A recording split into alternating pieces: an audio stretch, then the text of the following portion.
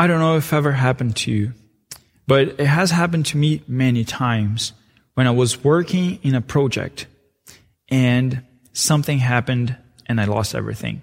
Whether I forgot to press Command Save, Command S, if you're on Apple, if you're on Windows, Control S, to save the project, or because I just pressed the turn off button and my computer turned off and I didn't save the project, or one of my kids pressed the button of the power bar and everything turns off and I didn't get the chance to save it. Or maybe I was playing a video game, playing something, and I just pause it, go downstairs to help my wife. When I come back, my kids are playing something else, and my progress is all gone. Has this ever happened to you?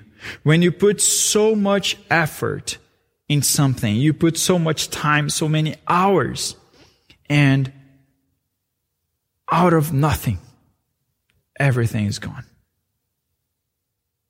Maybe you're from a generation where technology wasn't as advanced as it is today. And if you lost something, a project written in a paper, you lost everything.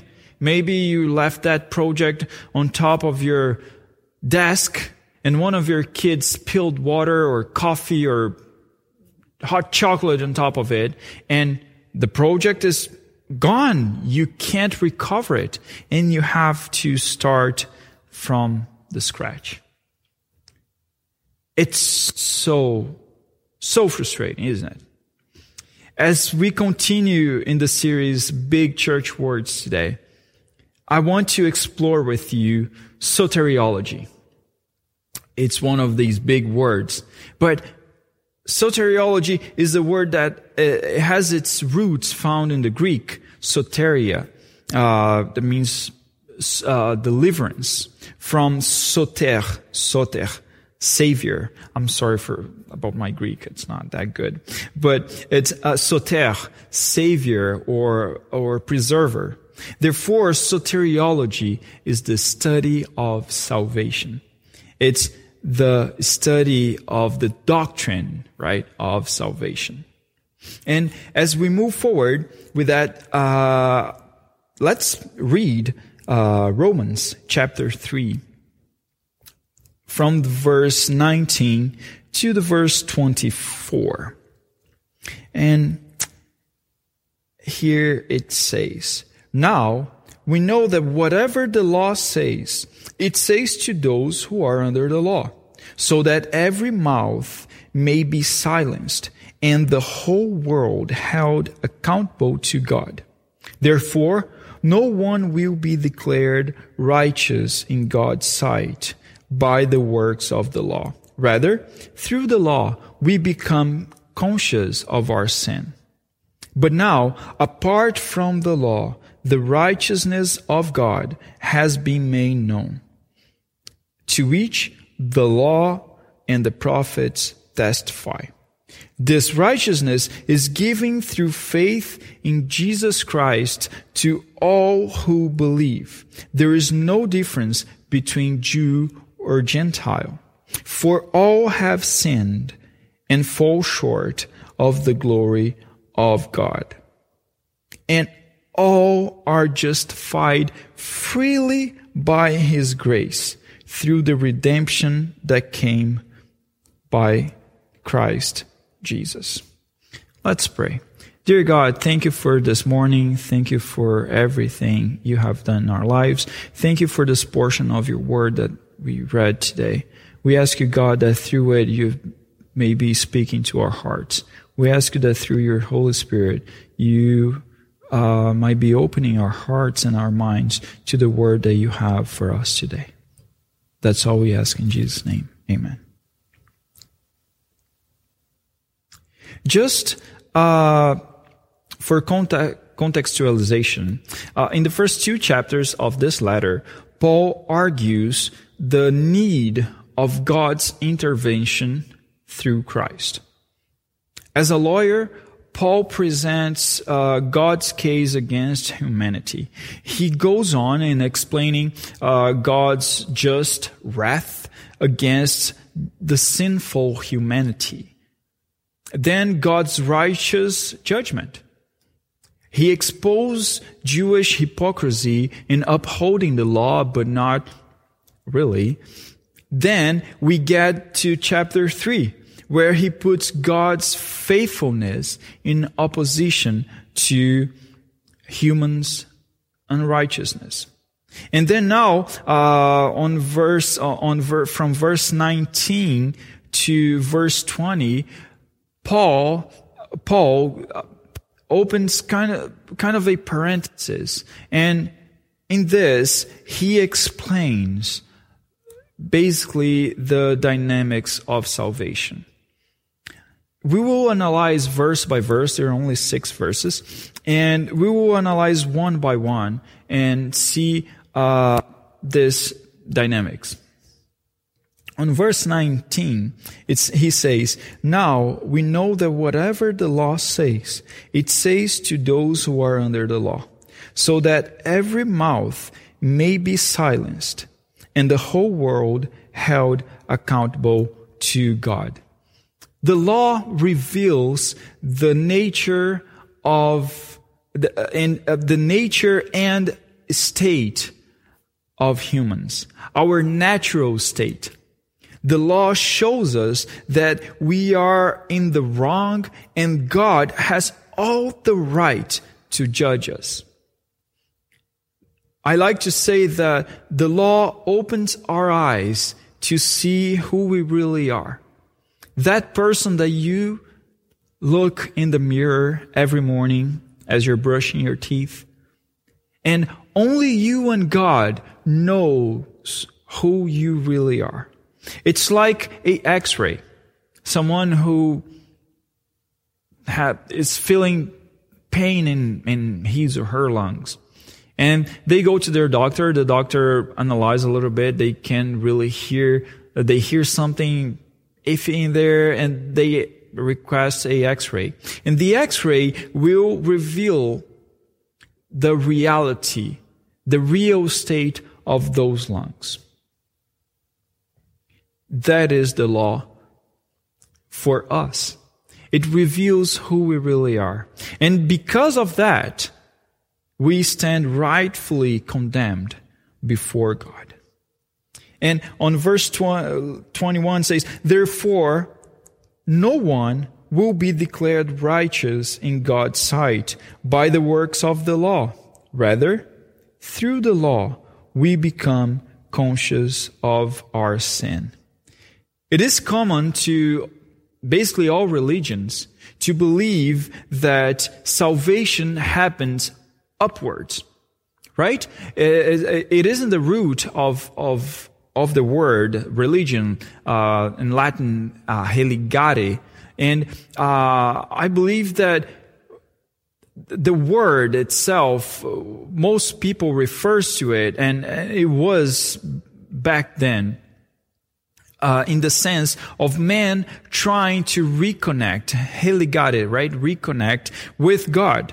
That is, salvation for them happens through humans proving themselves to their gods or deities. Whether it is through penitence, promises, rituals, services, scourge, worship, or whatever, right? All those things. And they believe that this is how they achieve salvation. That's how they make themselves right with God. The only one that doesn't follow that path is the historic or biblical Christianity. For us, salvation, the dynamics of salvation happens downwards. Salvation comes from God to us, and there is nothing we can do. There is nothing we have done to deserve it, and there is nothing we have done to convince God that we need, that He needed to save us. God reaches out to us freely by His own righteousness and grace. Chapter 21 says, "But now, apart from the law, the righteousness of God has been made known, to which the law and the prophets testify." Here we see that, again, by His righteousness, apart from the law, God makes His righteousness known. The verse 21 starts with "but now." Here, whenever we find in the Bible "but now," it shows us a contrast. There's something that the author is trying to show us there. Something that is important. Something that was and it is. Right? So, "but now" brings that contrast of what it was and what it is. It points to a shift in salvation's history. The process of salvation has always been the same. From Adam to the last human being on earth, anyone that is going to be saved is saved through faith. No one was saved by works or by law or whatever may be the case. Or whatever may be the case. Everyone that achieves salvation, that it's chosen to be saved, it's saved through faith. And faith in Jesus Christ. God promises Jesus back then in Genesis. As soon as humans fall, God says that He will send someone who would step in the head of the serpent. And whoever believed on that promise was saved. So Abraham, Isaac, Jacob, all King David, Samuel, Joshua, all the prophets, all those people, they were not saved because of what they did, but because of their faith. Because if they would stand before God, any of them would stand before God with their deeds, they would be condemned forever. Righteousness is the process by which God acts to put people in right relationship with Himself. Now, God, through His righteousness, put us in a right relationship with Him with no participation of the law. Again, here shows law has no participation in salvation. Actually, in the opposite, the law arouses in us the desire for sin. I heard this story a while ago of a man who, back in Brazil, who made a super awesome and fancy hotel. And it was in a street that was really, really busy, lots of people passing by, and he chose to make all the front of his hotel of glass. It was like this mirrored glass, so beautiful. And years after he started his hotel, everything was going great for years and years, and his manager quits the job and he hires a new manager. And this new manager, he shows up there, and he's astonished. And he comes to the owner and says, how this front, it's really beautiful, but it's so dangerous. How do you know nobody will, throw a rock on it and break it? That we should do something about it.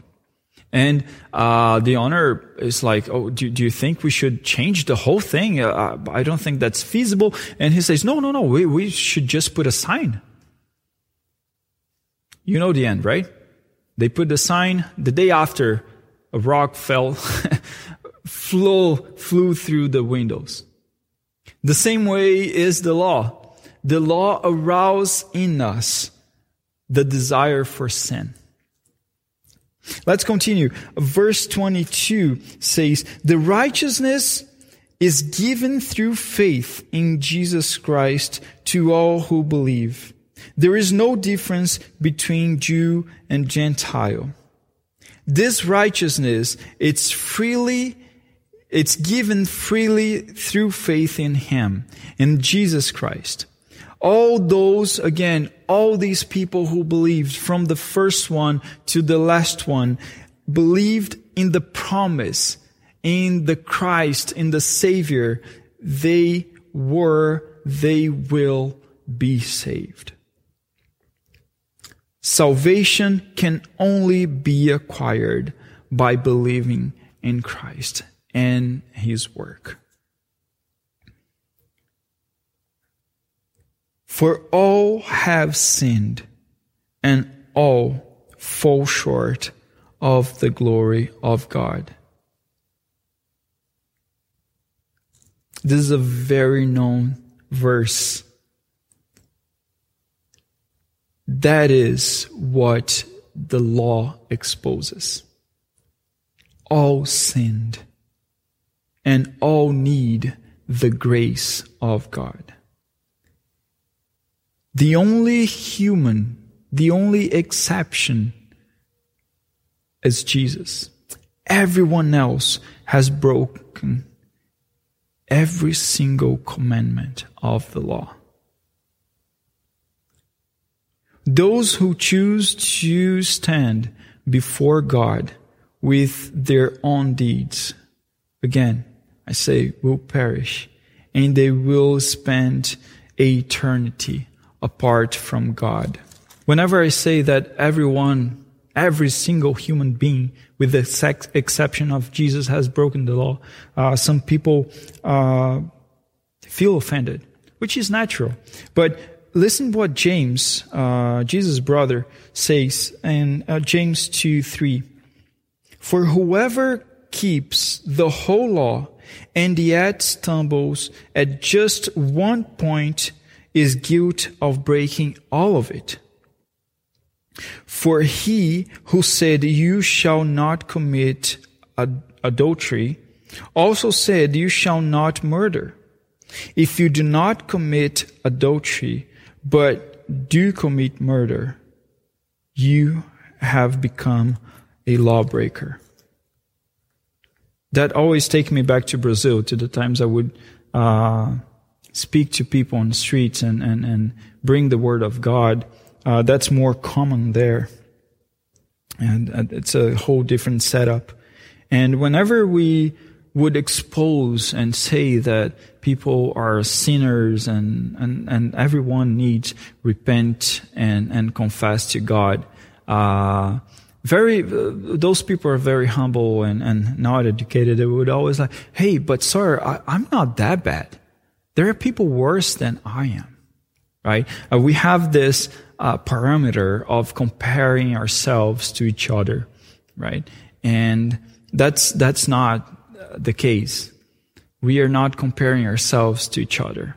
We are comparing ourselves with our God, with our Creator, and He is holy. And salvation is something that without Him, it's impossible for us to achieve. Without His holiness, without His grace, without His love, we cannot be saved. Thank God for His love and for His grace. Verse 24. And all are justified freely by His grace, through the redemption that came by Christ Jesus. We are justified freely by grace. It is redundant, but so amazing. In its etymology, again, grace, the word grace, in Latin, gratia, means favor. So, freely by favor, we find justification through the redemptive work of Christ. That is the amazing grace that we sing about, that rescues us for free. And there's nothing you or I can do. Just stand in awe before such a gracious and loving God. Salvation is a free gift.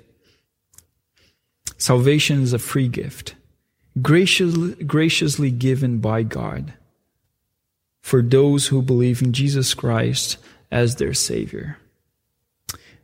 There's nothing we could ever do to earn such a marvelous gift. God had all the right to let us perish, but He chooses to step into time, suffer at the cross for you and me. The cross was never a plan B.